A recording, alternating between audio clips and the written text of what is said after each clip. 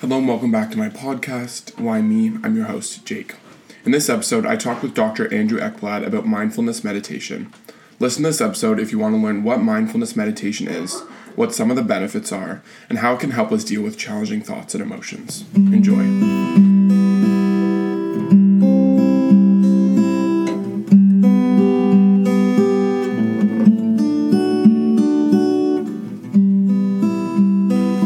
So hello and welcome back. This is episode 22, and I'm here again with Dr. Andrew Ekblad, and today we're going to talk about mindfulness. So to start off, Andrew, how do you define mindfulness, and what are some of the benefits of mindful meditation? Sure. So a common definition of mindfulness, people might use different definitions, but a common definition that is used in the number of cognitive and behavioral interventions that have been created really going back to the 80s, so the last several decades. There's a definition that was originally coined by Jon Kabat-Zinn, who's a researcher who created mindfulness-based stress reduction, which is an 8-week formal mindfulness program, and was really the first mindfulness-based intervention that had empirical results. The definition that he uses, that other researchers and treatment developers since his original use have also used, is paying attention on purpose in the present moment, non-judgmentally. So it's really important that mindfulness, from this definition, is it's about attention. Okay, so it's about a certain kind of attention on purpose, meaning it's not accidental, in the present moment. So you're focusing on the present moment. Now, it's important to highlight that sometimes in the present moment you're thinking about the future or the past, and at the same time you're trying to be intentional about it when you do it. And then the non-judgmental piece is really about trying to avoid slipping into categories like good and bad, right and wrong, fair and unfair, and really just sort of seeing the present moment, seeing whatever is going on around you and within you as just that thing. So right now I am late for the meeting and I notice feeling disappointed about that. So those might be things that are going on. I'm late for the meeting, I'm disappointed about it, and it's a disaster and everybody thinks I'm an idiot, is those sort of extra interpretations are not part of what's going on. They're just interpretations. They're not reflections of the truth. And those are the kinds of things that mindfulness-based interventions are trying to address, trying to reduce our tendency to get stuck on interpretations like that. And I like what you said about, non-judgmental and not thinking it as good as bad, because I think that a lot of people have this misconception that meditation is all about clearing your head and not thinking about anything. And, as you said, that's really not the goal. Yeah, that's not the goal at all. And I do think that sometimes people have that impression of mindfulness, and maybe that's sort of a state that sometimes people reach very briefly. But overall, that is, from my perspective, a real misconception of what you're trying to go for. The emphasis on present moment attention is really important. Sometimes in the present moment, we have to pay attention to things that are really difficult. And so I think that sometimes people will assume that those who practice mindfulness, or that a mindfulness practice, is about relaxation. Right. And one of the ways that I think of the relationship between mindfulness and relaxation is that feeling relaxed is sometimes a happy byproduct of focusing on one thing at a time. Right. So sometimes it's something that just sort of happens. Feelings of relaxation will happen when we try to focus on one thing at a time and try to focus on not getting stuck in our interpretation. And at the same time, if you're paying attention to a present moment where there's a lot of disappointment, there are painful memories from the past or strong fears about the future coming up, it's not reasonable to expect that that's going to feel relaxing. So it's important to remember that mindfulness is about present moment attention, and sometimes that means attending to a present moment that is unpleasant and maybe even very painful. Sometimes people will say, well, I got distracted, or I have some difficult emotions come up, so Right. I must have not been doing it right.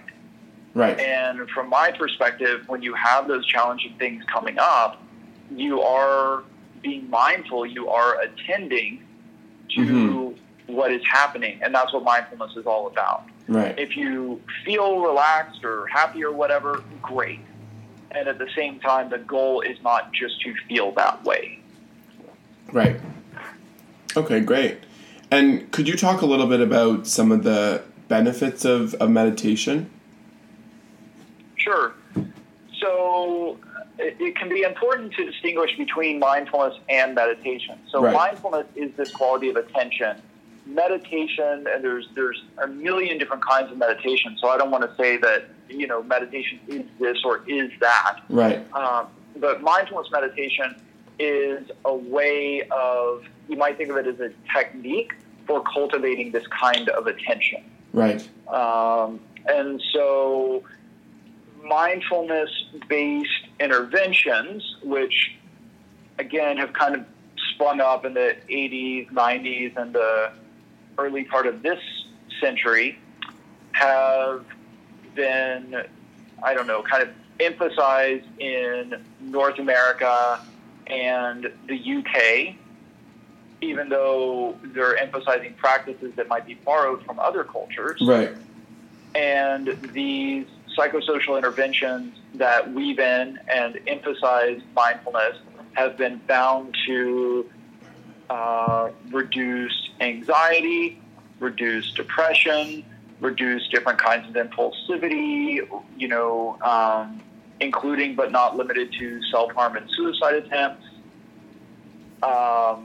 And so there's also a lot of research showing that mindfulness can have a positive impact on improving the quality of life of people suffering with chronic pain Right. and other chronic physical health difficulties. So there's a lot more research that needs to be done. Yeah. And at the same time, at this stage, there is quite a bit of preliminary research suggesting that mindfulness practice and the cultivation of this skill is something that has positive benefits emotionally, cognitively, behaviorally, and physically on people's physical health. Well, it's so true, and there's a lot of articles and self-help books and all these things that are quoting all of these benefits, and it makes mindful meditation seem almost like a wonder drug. And one thing that I've kind of noticed is, as you said, the goal of mindfulness is not to clear your thoughts, it's not to feel relaxed, it's not to feel all these benefits, but often people will read these articles or books saying how great mindfulness is, and then they start doing mindful meditation because they want to feel these benefits. But if you're doing them with the intention of getting these benefits, you're not. How do you manage that? Well, yeah, there's a paradox there, right? Because mindfulness meditation requires effort, and at the same time, if you're too preoccupied with the effort, you're not going to get anything out of it. If you're too preoccupied with, I have to feel this way, that's going to get, maybe it's too strong to say you're not going to get anything out of it, but certainly preoccupation with a certain outcome is going to maybe get in the way of experiencing maximal benefits. So there's a paradox there that I don't know that paradox can be fully solved. Yeah. You wouldn't, why would you do something that requires effort if you're not expecting a benefit? Right. And at the same time, if you're focused too much on that benefit, that might distract you from cultivating the acceptance that is a kind of key ingredient of mindfulness. Right. and acceptance of that you might get some benefits and you might not get other benefits. Right. I think that overall, what might keep a lot of people going is a sense of this is helpful, and at the same time, what is helpful might include an acceptance that there are limits to how much you can change the challenges in your life. And right. So while in some ways mindfulness might reduce some difficulties that someone has, another thing that mindfulness really does is it helps people change their relationship with certain difficulties. So, for instance, someone might think, if I have certain thoughts, that's a really bad thing. Mm-hmm. The thought, I'm a loser or something like that. And what somebody might learn and so they might say, well, I want to practice mindfulness so I don't have that thought anymore. Well, mindfulness might not reduce that thought very much. I mean, maybe it would, maybe it wouldn't, but another thing that I think happens for a lot of people is a mindfulness practice can help people change their relationship with that thought. Right. So while the thought might still be there, and while it might be nice if the thought weren't there, what if you started to regard it as just this thing that came up sometimes, mm-hmm. rather than an accurate reflection of who you are, who the world is, whatever. So I think that sometimes the benefit is in gaining peace with not having certain outcomes. Right. Right. It's more about cultivating acceptance. Right. Great. So you mentioned that you did some research and you did your thesis on mindfulness and mindful meditation. What were you researching? Yeah, so we did, and this was with some collaborators down at the Duke University Med Center. They have a really strong mindfulness-based stress reduction program, mm-hmm. and very, very well trained, very strong people. One of the leaders of that program and leaders in the area is Dr. Jeff Brantley, who's written some really strong books about mindfulness. And so we had people go through a course of mindfulness-based stress reduction. Mindfulness-based stress reduction, again, created by Jon Kabat-Zinn. Yeah. And it is a very structured 8-week formal mindfulness exercise. So it takes place in a group. 10 to 20 people go to the group, and once a week, it's 2 hours to 2.5 hours. And about half of that group is a formal mindfulness practice. So it's a really heavy dose of mindfulness for people who don't have previous experience in practicing. Right. Other programs like dialectical behavior therapy, which is a big part of my practice and of my work with people. Mindfulness is really emphasized in dialectical behavior therapy, and at the same time, there might be 5 minutes of formal practice out of a 2-hour group. Right. Whereas in mindfulness-based stress reduction and a related intervention called mindfulness-based cognitive therapy, it's a big chunk of time. It could be 45 minutes to an hour, and then outside of that group, participants are asked to practice their own formal mindfulness exercises that they learn in a group at least 45 minutes a day, at least 6 days a week. Yeah. So this is a group that asks a lot of people. It is a heavy dose of formal mindfulness practice. Mm-hmm. And so what we did was we had folks go through this group, and at the time, this is more than 10 years ago now, so the field has obviously come a ways since then. Right. But what we were finding in the research at the time was that a lot of people up to that point were doing self-report research, which is very, very valuable. And so you put somebody through a mindfulness intervention, mm-hmm. and then you ask them about how they're feeling. Are they feeling more emotionally regulated? Is there an impact on their anxiety and things like that? So that's a really valuable place with the research, and we wanted to continue that research, and then on top of that add a couple of behavioral assessments. And so the idea with the behavioral assessment was, beyond what people are saying about how they're feeling, are they actually responding to situations differently? Right.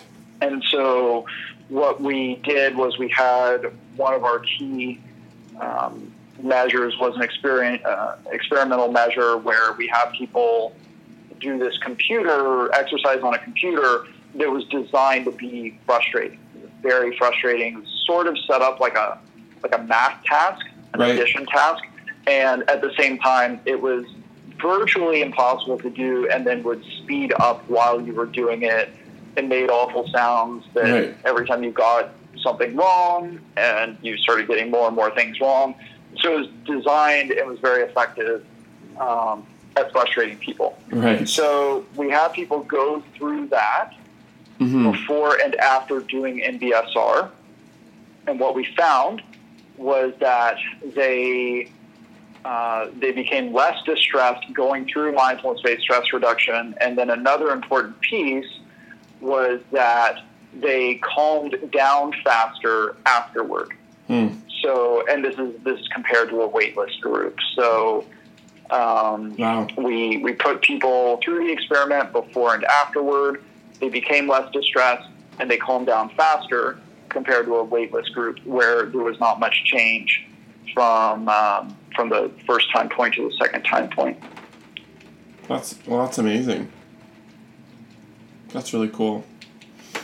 So another question that I had was, one thing now is that there are a lot of resources out there for mindfulness meditation. There's apps, there's books, there's CDs, all kinds of things. So how do we decide which ones we should try?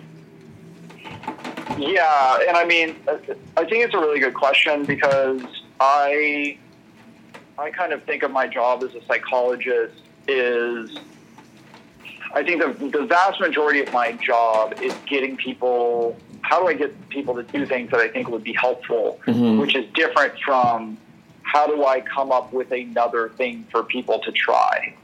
Right. Usually people effectively using a few different skills, and by a few I mean 3, 5, 10, probably not more than 10. Right.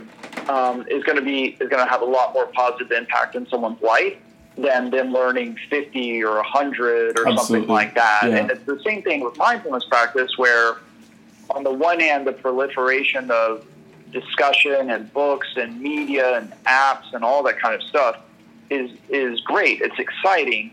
On the other hand, I also know that, probably a lot of people, and I know that I've suffered from this myself at times, sometimes I'll be consuming more media related to mindfulness and meditation than I am actually practicing. Absolutely. And so there's a danger that, quote unquote, learning about something will get in the way of actually meaningfully and experientially engaging with it. So that's something that I really like about mindfulness-based stress reduction is, yeah, you talk about mindfulness, but a big, big part of it is actually practicing during the group. So, one thing that I recommend to a lot of people is I recommend the Headspace app. Yeah. And this is something that in one of our other conversations I had mentioned briefly. There are a number of different apps out there, and in the spirit of not getting overwhelmed by media, I sort of check out some of the other ones from time to time, but I certainly haven't exhaustively explored all the meditation apps, because that would probably be a full-time job. Yeah. Another few that I know about that people have benefited a lot from is there's one called Calm, there's one called Insight Timer. Something that these all have in common is they have different guided meditations as part of the app. And so you can choose, for instance, mindfulness meditation for sleep or for stress or for anxiety or for relationships or for work. And so that's good and interesting. I think that the one that I most frequently go back to is this app called Headspace. simply because it's very straightforward and direct. It's well done. The directions are clear and specific. They're not too much. They're not too little. Right. And it's pretty clear when you're doing Headspace as an introduction to mindfulness what to do. Sort of like, okay, do this, now do this, now do this. Right. And so it's something that I recommend to just about everyone that I work with. I've used Headspace myself from time to time. I certainly think that it's valuable on top of that to have some sort of professional psychologist or otherwise, or maybe an experienced meditation teacher to give you some guidance and feedback. Right. While sort of cultivating a mindfulness practice. Because there can be, it can go in some different directions and be confusing at times. And at the same time, if there's a single resource that I'm asked to recommend, it's usually Headspace. And on top of that, if someone had access to a mindfulness-based stress reduction group with someone who is well trained in that intervention, mm-hmm. I think that can also be a very positive experiential introduction to mindfulness practice. Right. And do you have a number of how much people should be practicing a day, or does it depend? I mean, what are your thoughts? Yeah, one thing that I've heard before, as a behavioral psychologist, one of the things that I'm always thinking about is, how do I get people to do stuff? And one of the things that I think is just true about human nature is the less you ask people to do, the more likely they do it. Right. And so another thing that I've heard before is when people are asked what's the best workout, a response that I really like is that the best workout is the one that you do.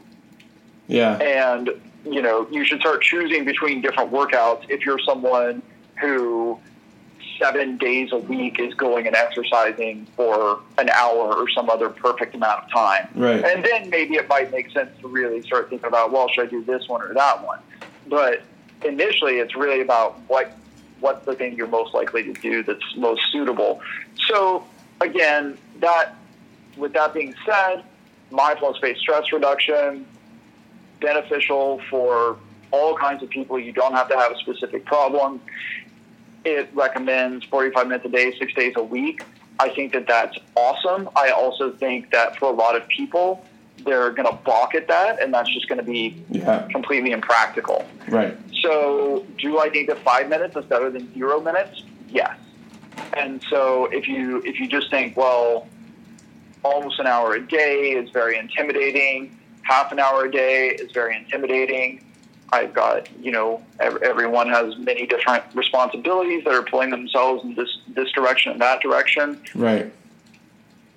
When it comes to mindfulness, I really believe that something is better than nothing. Absolutely. And if someone pushes it further, an hour or more a day, then that would be great. But another thing that is more important than how long are you practicing for is how frequently are you practicing for. So right. I would say 5 minutes a day is a lot better than 30 minutes once a week. Right. Because you're going to kind of continue to get this dose into your day. Right. Rather than have a big impact and then it sort of gradually fade, and by the end of the week have next to nothing. Right. Yeah. No, that makes sense. And going off of that too, I mean, for people who don't necessarily have the time or think they're really busy, can we implement, mindfulness and being aware of how we're feeling in our daily routines? Is there a way to do that? Yeah, and I think that's where I would go back to maybe the Headspace app. Right. Which I think that some of the exercises on it, you can actually set the amount of time. Oh, okay. So you can say, I want to do this for 5 minutes, 15 minutes, 20 minutes, whatever. Right. And you've always got it with you. I know that there's a lot of folks that I work with who are saying they don't have time. Most people can find 5 minutes with their phone once a day. Absolutely.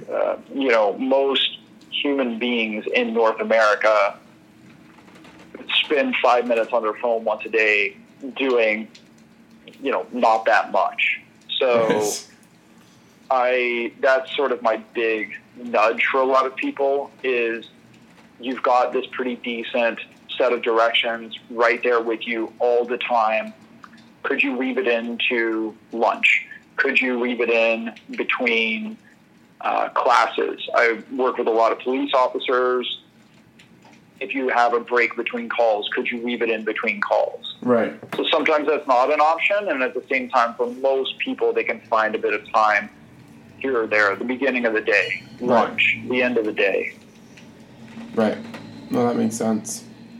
And my final question, which is something that I'm interested in, and I think that mindfulness meditation really helps with, is I've read some research that has shown that trying to get rid of thoughts or emotions makes them stronger.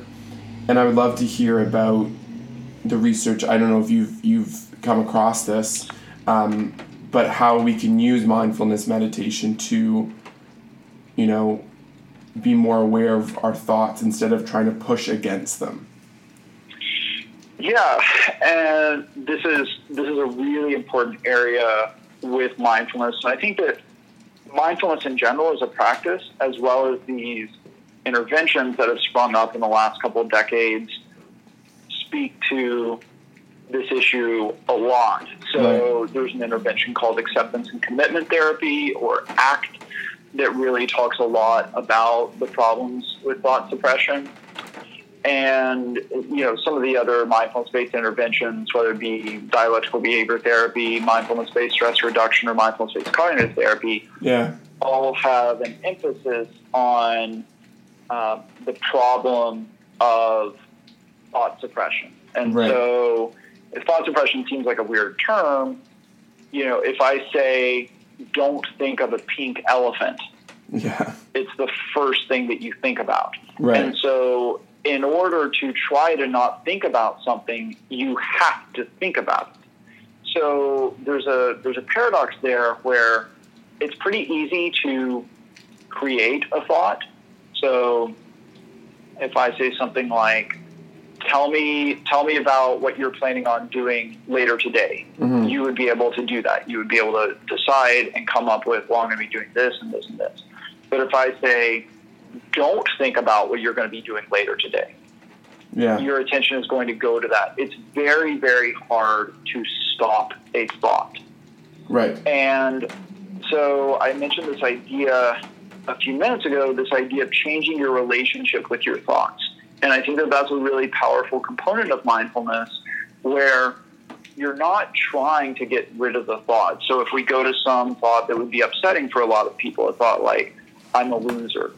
Or, a personal example for me is if I were going to be doing some public speaking, and I have the thought right before I'm about to stand up in front of a bunch of people, some thought like, this isn't going to go well. People aren't going to think this is going to be interesting. Right. Whatever.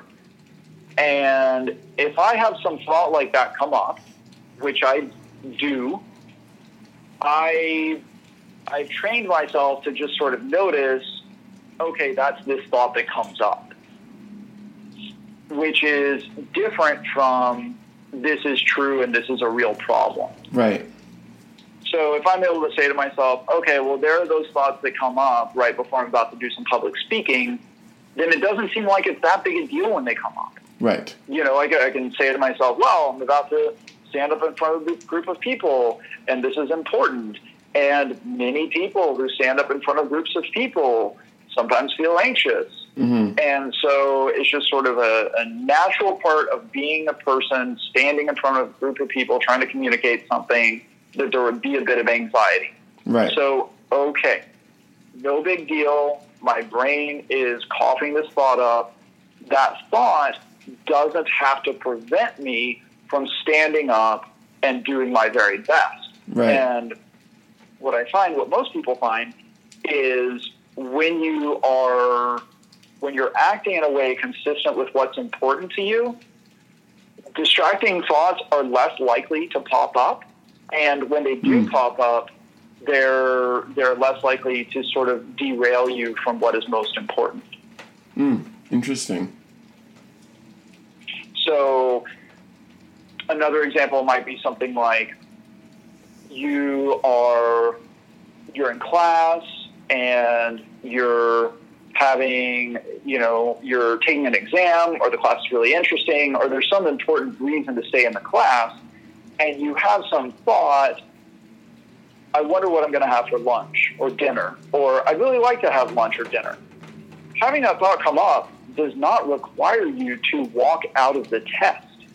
Right. It's just a thought that comes up. And everybody kind of intuitively knows this. Like, sometimes we have distracting thoughts that we don't act on. And so on a fundamental level, what that really means is that while we can't control whether or not we have a thought, we can control whether or not we act on the thought. Right. So the thought, I'm not a good public speaker, does not prevent me from being a good public speaker. Absolutely. Mm-hmm. But it's just being aware of that. It's noticing it and realizing you don't have to make the thought go away. Right. In order to sort of move meaningfully through your life. Right. People will sometimes think, well, if I have this thought that I wish I weren't going to have, then that's a problem and I have to stop doing this or this. Right. If I have a thought that I can't do this, I can't pass the exam, that person's not going to like me, that I'm a loser, whatever, then that really is true. Right. And mindfulness offers a different perspective, which says, well, our brains cough up different thoughts all the time. Some of them are pleasant, some of them are unpleasant, some of them are neutral. And deep down, what's really important and meaningful for you to be doing right now, regardless of the thoughts that are coming up. Right. I think this idea too that our thoughts aren't reality and they're not always true is just something that's really important, really helpful, and really good to be aware of when you're struggling. And I don't think it's something that people really explain to you. Yeah, I agree. I think that there's a strong misconception for a lot of people. If I have a certain thought, then that is a problem that has to affect me in a very powerful way. Right. Whereas this different perspective that I'm describing is, if I have a certain thought, then I have a certain thought. Absolutely. And that doesn't, quote unquote, mean any more than that. Right. Great. Well, that concludes all my questions. Thanks so much for taking the time to do another interview. I really appreciate it. Yeah, you bet. It is fun to talk about this stuff. I appreciate the interest. Of course.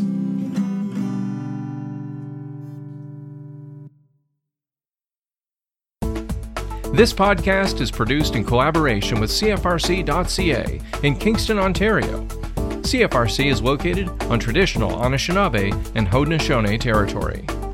Infrastructure support for the CFRC podcast project is provided by the Queen's University Faculty of Engineering and Applied Science. For more information or to get involved in podcasting, visit podcasts.cfrc.ca.